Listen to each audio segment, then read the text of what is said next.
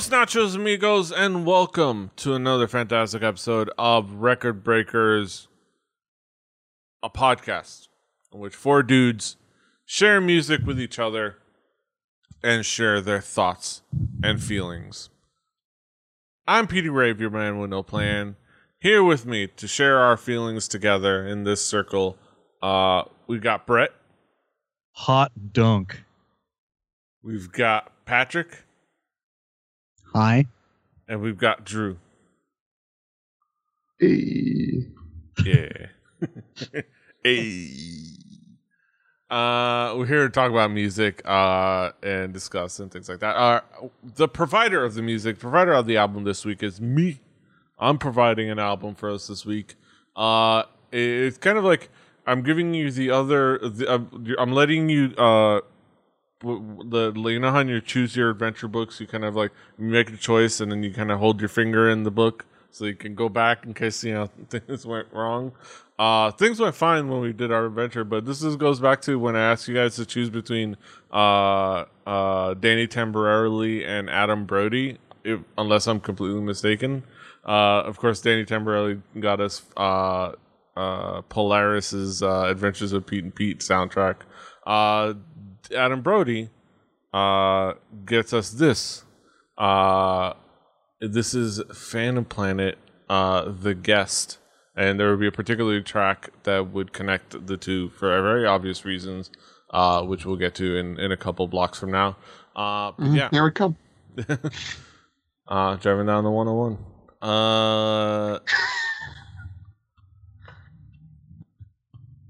We're driving down the US one. It'll be down here in South Florida. I want to make a Florida version. Florida!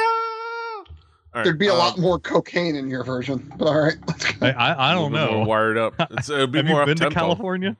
Fair enough. Yeah. Point taken. It's on the coast, and it's next to Mexico, so yeah. But yeah. Not saying those two things are conducive to coke, but it doesn't hurt. Hey, having ports of entry. Yes. And land, a combination of ports of entry and land access. All right. But yeah, let's talk about this album. It is a very interesting album. Let's talk about expectations. I'll go with Brett. Brett, what were your expectations coming into this album? If you were to ask me, name the genre that Phantom Planet would be in, I don't know that I could. I did not attach a name to the band that made the song for that show that I didn't watch, and I did not know the other things that they did, or that wasn't just that one song that I had heard of theirs was not created in a laboratory. Yes. For television. Like I was unaware that of any parts of this, including like, happening upon the fact that, all things were kept in pace by the deft hands of Jason Schwartzman. But I'd like all of this stuff came to me as quite a shock. It was very distressing. Yes. Very distressing. Patrick, what were your expectations coming into this album? Literally everything Brett said. Yeah. I had heard one song on this album, not through watching a show, but just because like literally you couldn't escape that song for a minute. But I had no idea who it was by, and I had never heard anything else they'd ever done. So coming in blind here. Yes. Yeah, Drew, what were your expectations coming into this album? My expectations were a little bit more informed than our other two hosts. Here, so for me, I've always been like adjacent to this genre, I guess. This like sort of power poppy weirdness. Like if you look at like related artists, there are bands there that I frequently listen to.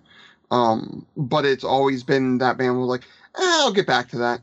I know I should listen to them, but I'll get back to it. Like I knew a couple of tracks, two of them on this album, oddly enough, because they were put everywhere. But besides that, it was something that I always meant to get back to because everything of theirs that I heard was kind of cool, and I wanted to dive in. So this was a good excuse for me, at least. Yeah. Yeah, this album is cool. It's very much like I said, it's our early 2000s power pop. It kind of falls into a very that genre and connects to it very well. This album, I think for me, the main thing I picked it was because it's one of those that I can indulge myself into because we all indulge ourselves into some more than others on the show of like just the nostalgia trip. Which is this album was an album I had on CD and was one of the CDs that I would take with me to listen to while I was going to college. I was going to school, and I would take the train and I would listen to this album because it was only the one of the couple of CDs that I would carry around. And this is a cool album. It's a fun album. There's a lot of catchiness going on. There's a lot of centered around kind of very power pop catchiness, pop tune style. They're centered around Alex Greenwald's kind of vocals and his a lot of keyboard present, like piano stuff and things like that. There's a lot of like strummy guitars, a lot of strumminess. But overall, it's a fun record that's pretty catchy, pretty cool songs, fun lyrics. There's fun songs to sing along to. I'll let you guys describe it a little bit better. I've never been the one to describe albums really well. Brett, how would you describe this album musically? Musically, well, this is a pretty well produced album. It's in 2002. In the era of this album, the recording style du jour was recording all forms of alt rock as lo-fi as possible, with as few things going on. Very simple, not a lot of layering of stuff.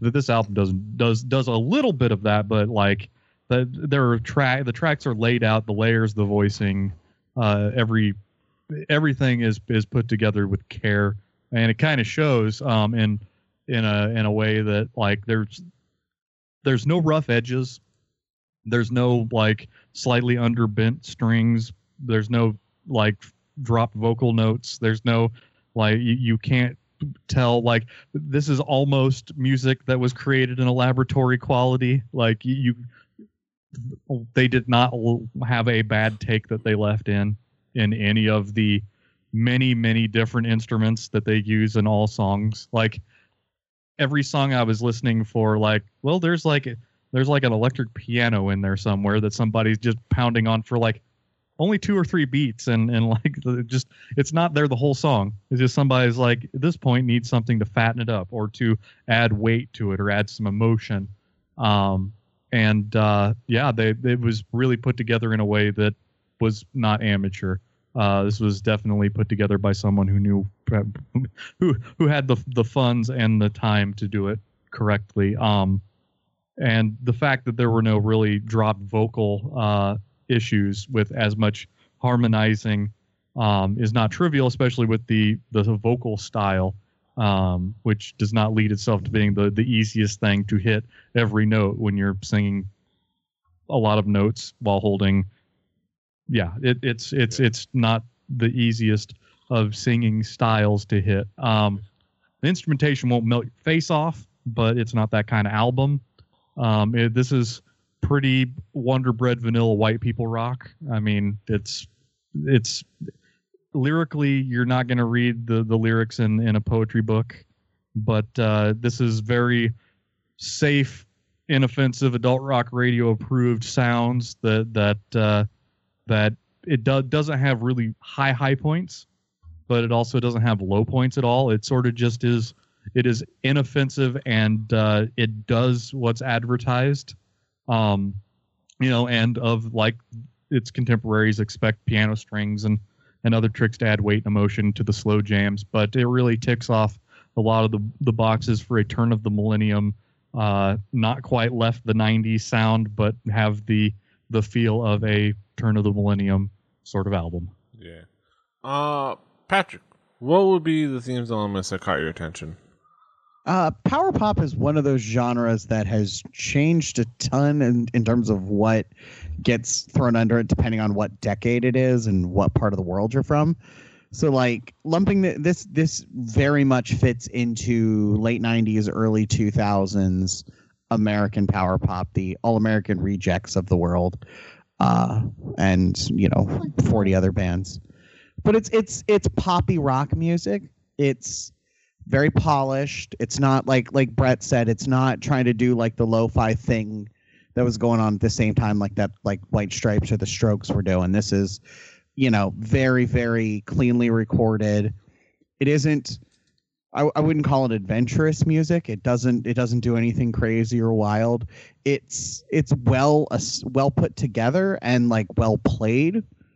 But I feel like, and Petey sort of alluded to this, for him, this is nostalgia. This is just something that like takes him back to a time and place. And I feel like if this was a thing that you listened to at this time, you probably enjoyed the hell out of it. But, here 15 years later, there's other music from this era I enjoyed more. But I can see like, it's one of those where like you respect it for what it is and for the quality that the quality of the musicianship, which is, good. I mean, nothing's bad about this record, but like it didn't move me emotionally, which is something I often want music to do. It's either got to move me from a technical perspective, like, progressive rock might, or from an emotional perspective, like, all the dumb emo shit I listen to. And this didn't do that. But also like, hey, Jason Schwartzman's a totally competent drummer. I did not know that until today.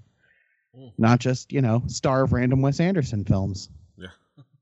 He's also good in them, to be fair. Yeah. Oh, movie. Yeah.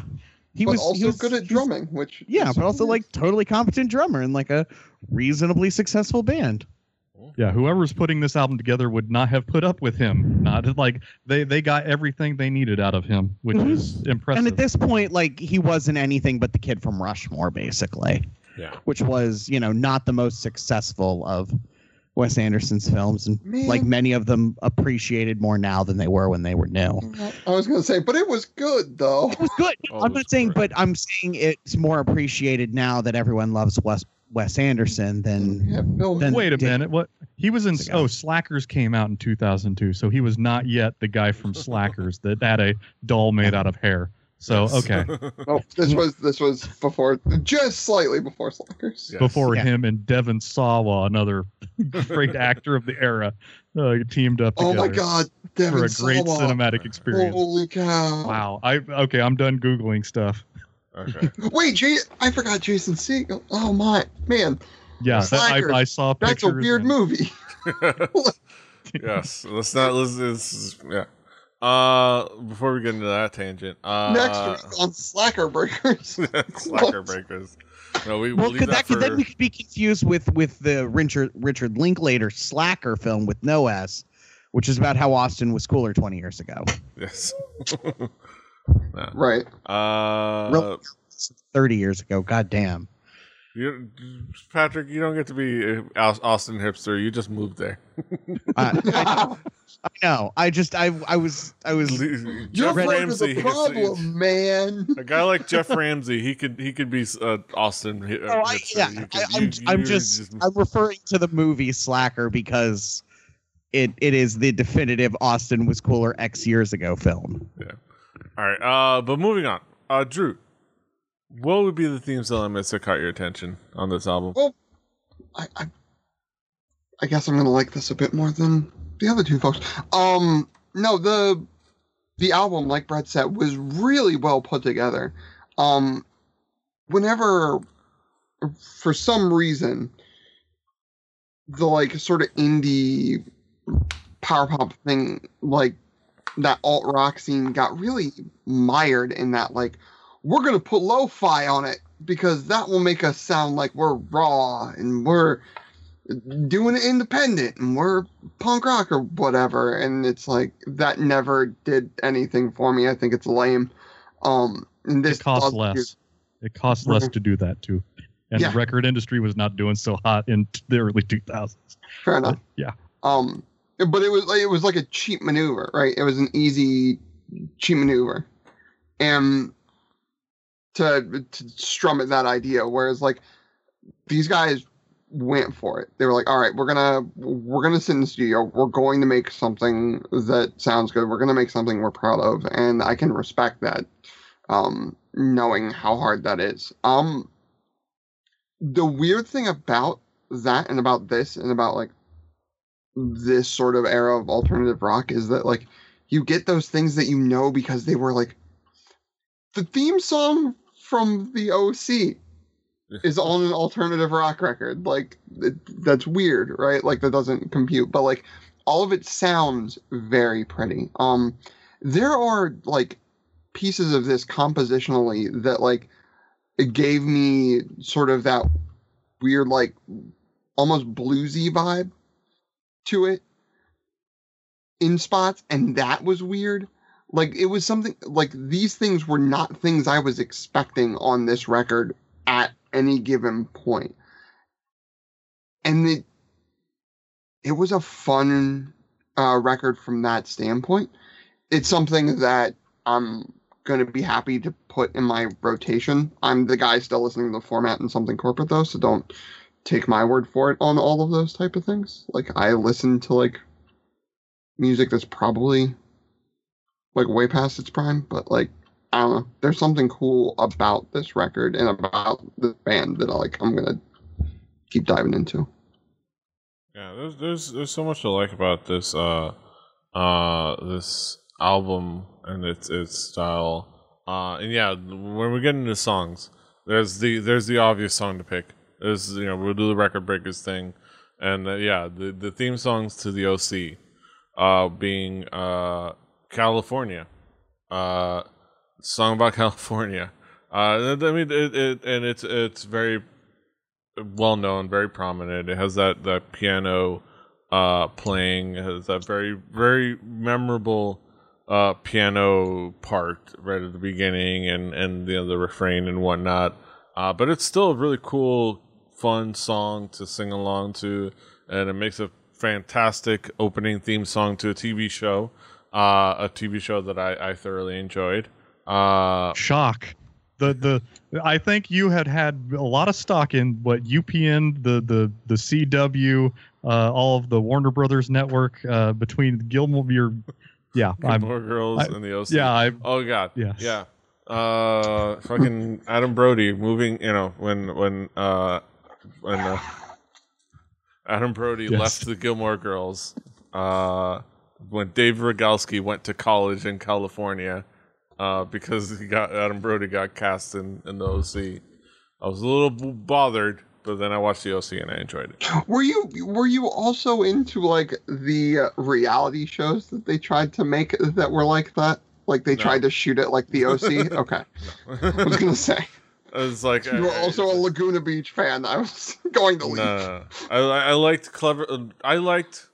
clever writing and fun characters, and that's why I liked the OC. That makes sense. That makes sense. Fun. It was like I also like the OC. I liked the first season of the OC and the last season of the OC. That middle part where it got really soapy, especially the third season was terrible. I celebrated Marissa dying. I was like, we can't talk about slackers. You can't talk about TV shows. We talked about Marissa Cooper turned over in that car and she was dead. And then they played Hallelujah. I'm like, yes, Hallelujah. All Bell Taylor. But yeah, talking about some songs. And then it transitions over to an even more fun, peppy song, like Always on My Mind. And it's like, it's one of those songs that is perfect for like me in the early 2000s, me being like an 18, 19-year-old kid with wild crushes, left and right. And it spoke to me in so many ways. And it's just a fun, catchy song. It is pretty straightforward. Lyrically, it's pretty straightforward as far as it is musically, but it's still well made and fun.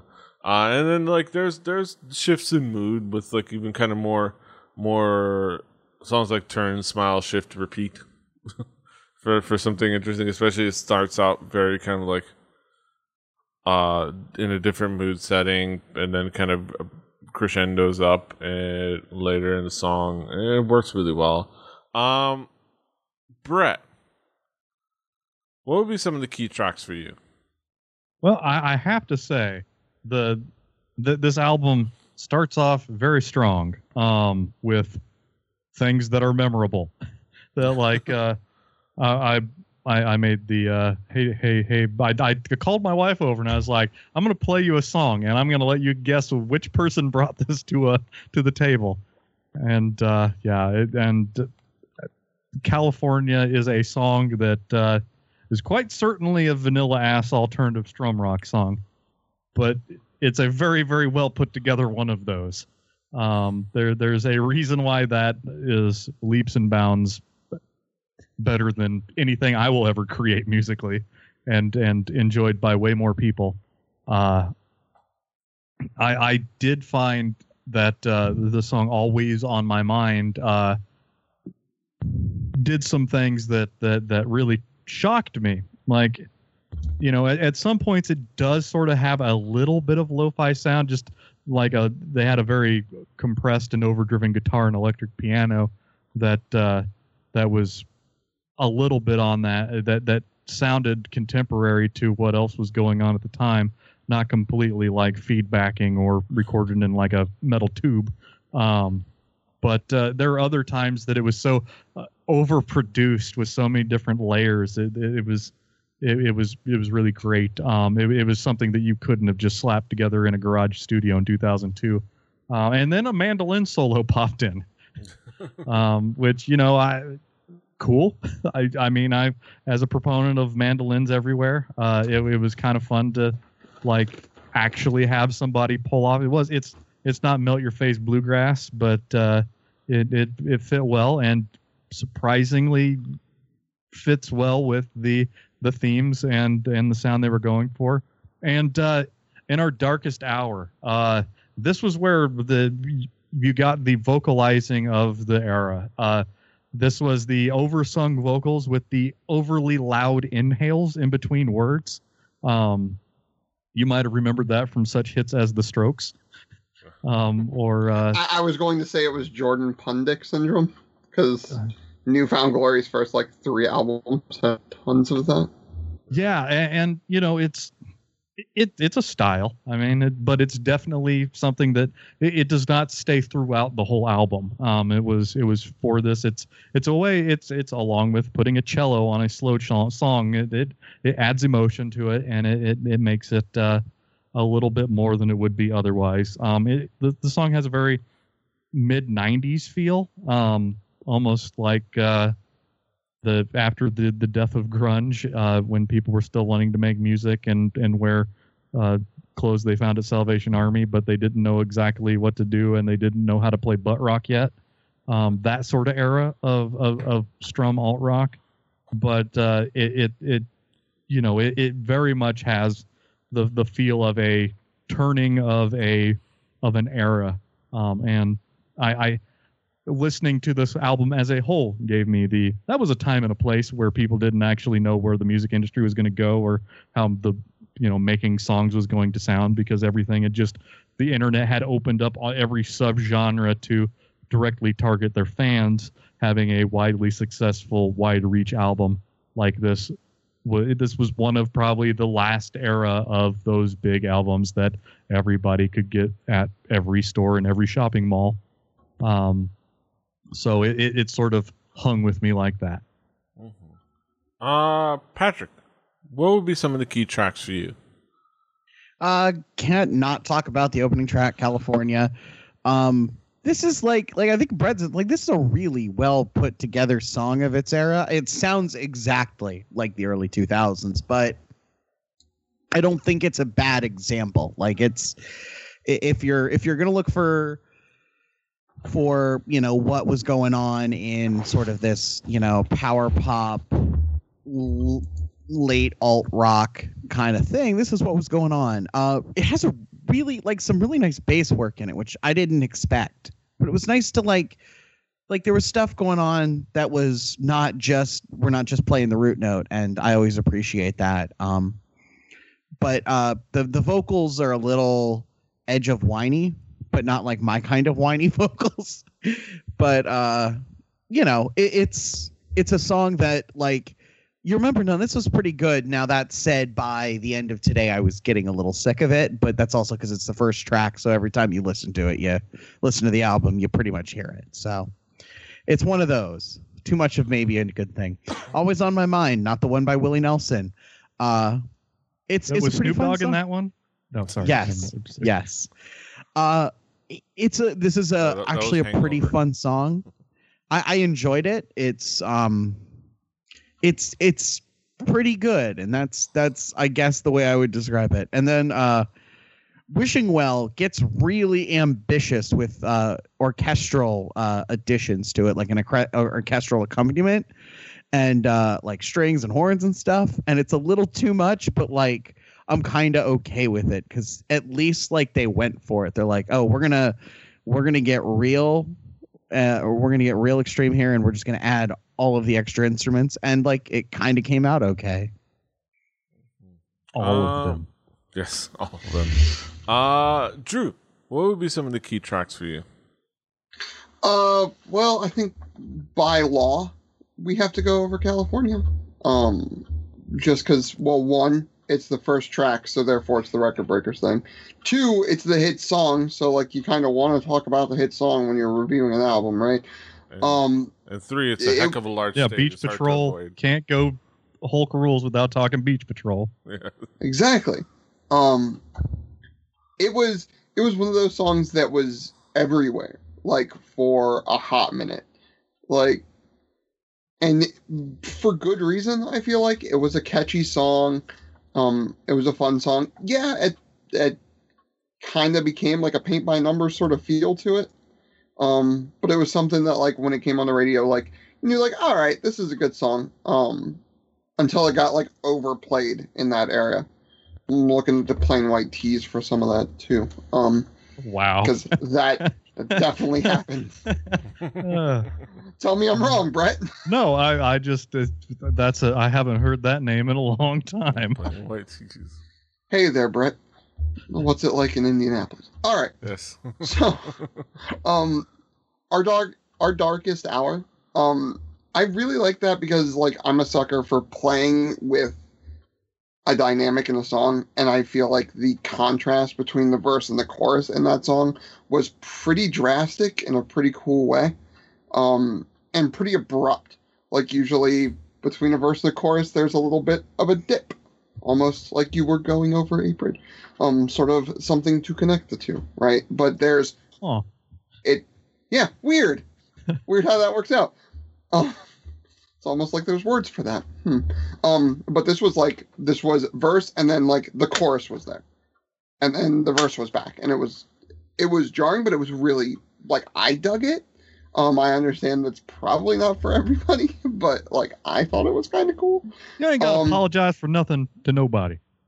You want to think this is groovy? It's groovy. I can sit there and groove on it. And then Something Is Wrong. In the reissues, there are a couple more tracks, but this was the original, like, actual ending. And it's sort of a weird way to end it to me, but in a good way, because it sort of just was this, like, slow, soothing sort of track right at the end, which I think was kind of neat. I think that's a neat way to end a record. There's the argument that I've made before that, like, leave them wanting more, leave them wanting to hit repeat, but there's also something to say of, like, yeah, no, that album was all right, and just leaving it at that. Yeah. Like a complete album. It's just a complete experience. Like a complete sandwich. It's good bread, all the meat you need, and all the cheeses and all the vegetables, and another piece Corned of bread. beef, rye bread, I love cheese. mayonnaise, Swiss cheese, Oh, dear God. sauerkraut. Yeah. No, sorry. I just saw local news. I don't want to. Oh, I thought you were gonna have beef with Reuben sandwiches, and I was you're gonna have to throw down. No, I like just a looked over. Cuban sandwich. I just looked over, and apparently a bunch of Zippy, the mascot from the University of Akron, apparently a bunch of costumes got stolen. Oh, at least I have an alibi. I was on the Record Breakers podcast when the news hit. I'm coming for you, Rubber Ducks mascot. Oh my god! Hey, they're about to throw the hammer down. Don't mess with them. That being said, good luck to those people in their Zippy costumes. Really? I don't know. It was back to sandwiches or back to music. A midnight sandwich, a medianoche is a good one. Yeah, with the ham and the turkey and whatnot. But yeah, let's bring it back around the horn. Talk about some conclusive thoughts on this album. Brett, what would be your conclusion on this album? Well, this is a decent album. It's not the deepest album. There's not going to be a 20-minute song about flying into a black hole, but that's not what you come to this album for. If you want straight up, like alt rock, that like genre bending, almost straight pop, almost adult contemporary, this is a place to look. If you're into that, this is another place to look. It's something that flew completely under my radar. I was not really time and place. That wasn't probably where I was going to for music, but it was an okay time to, now going back, looking at this, it sort of puts me in a time and a place. It is not a bad experience. If you enjoy anything like this, maybe head on to your library and check it out in the compact disc section. Yes. Multimedia. Yes. Patrick, what would be your conclusion? The album is what it is. It's a thing from a time that I didn't connect with. But like it wasn't bad. Like I can't like sit here and say anything all that negative about this album other than my own personal inability to become emotionally invested in it.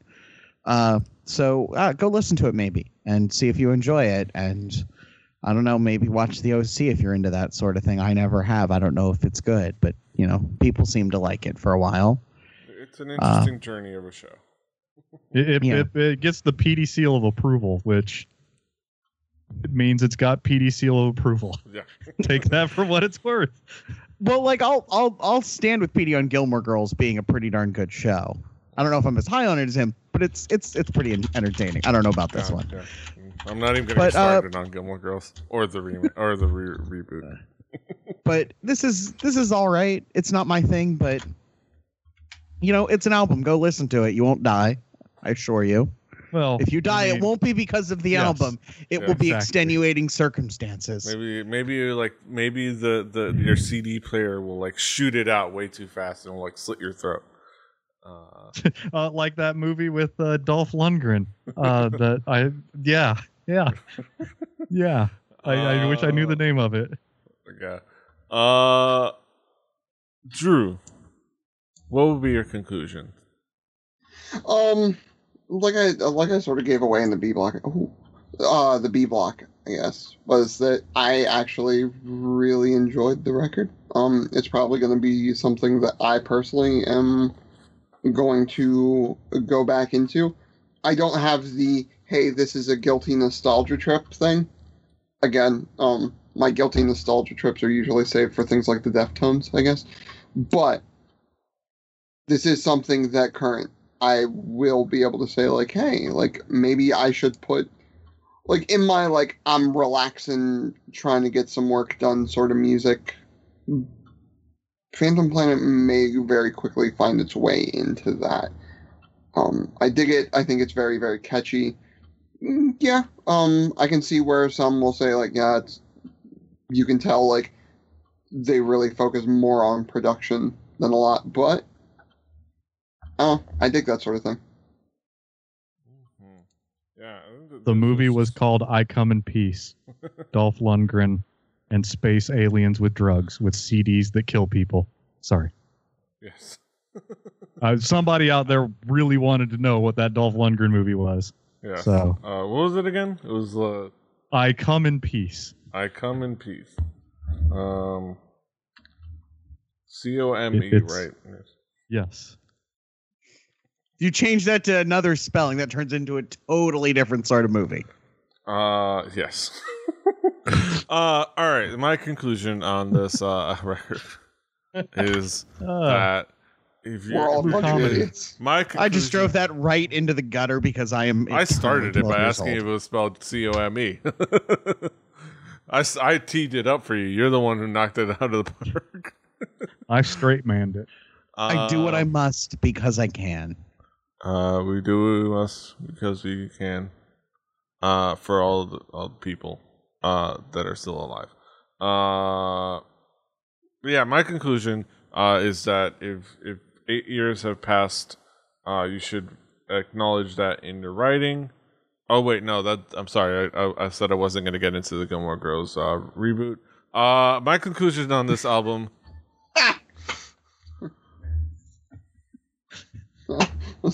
Don't just grab the script you had lying around and just put it in front of somebody's place.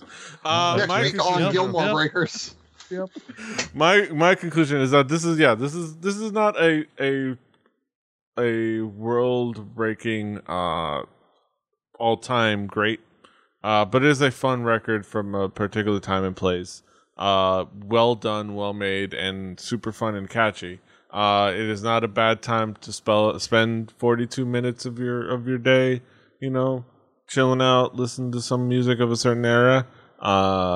There's a lot to like about the musicianship and about the catchiness and about the poppiness of it all.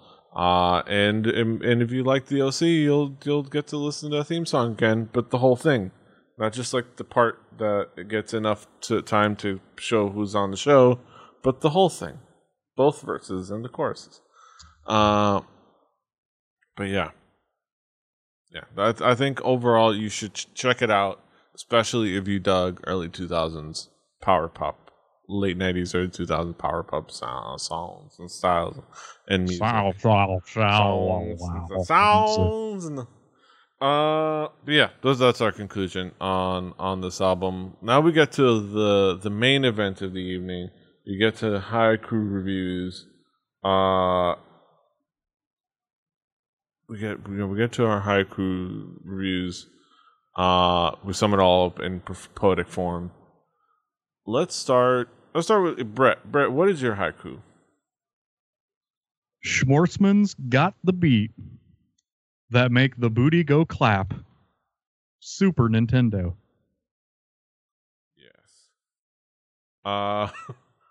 Patrick, what is your haiku? That song from that show, wholly unremarkable, and Jason Schwartzman. Drew, what is your haiku? A band I missed. Going back was exciting. California.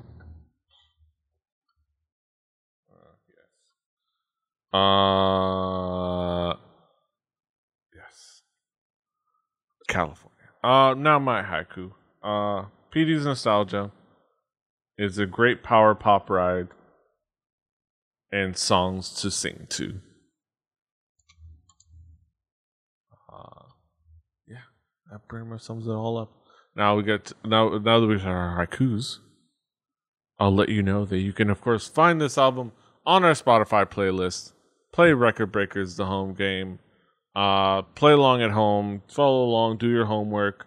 Do the thing. On that Spotify playlist, well, we know it definitely is there.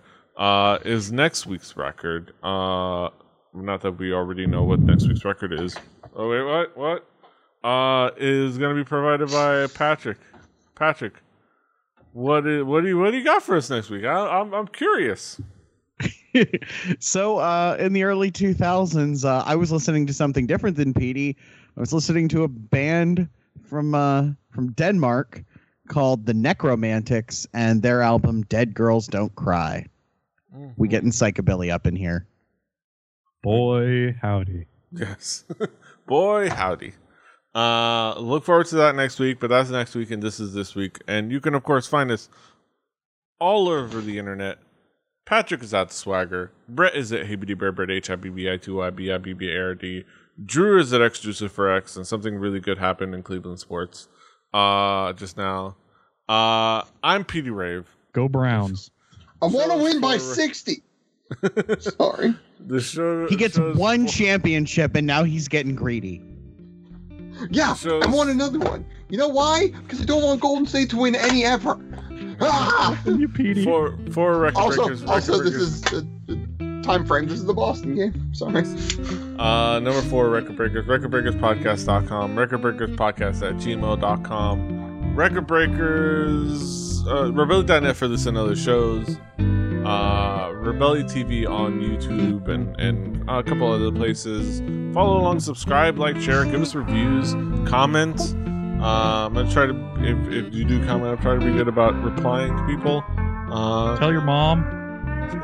Tell your congressman. That's right. About Record Breakers. Tell your local. File with the FCC. Yes. Tell your local business. I don't know. Tell your Better Business Bureau. Consult with them. I don't know. But yeah, do the things. Until next time. Hasta los huevos. Toodaloo.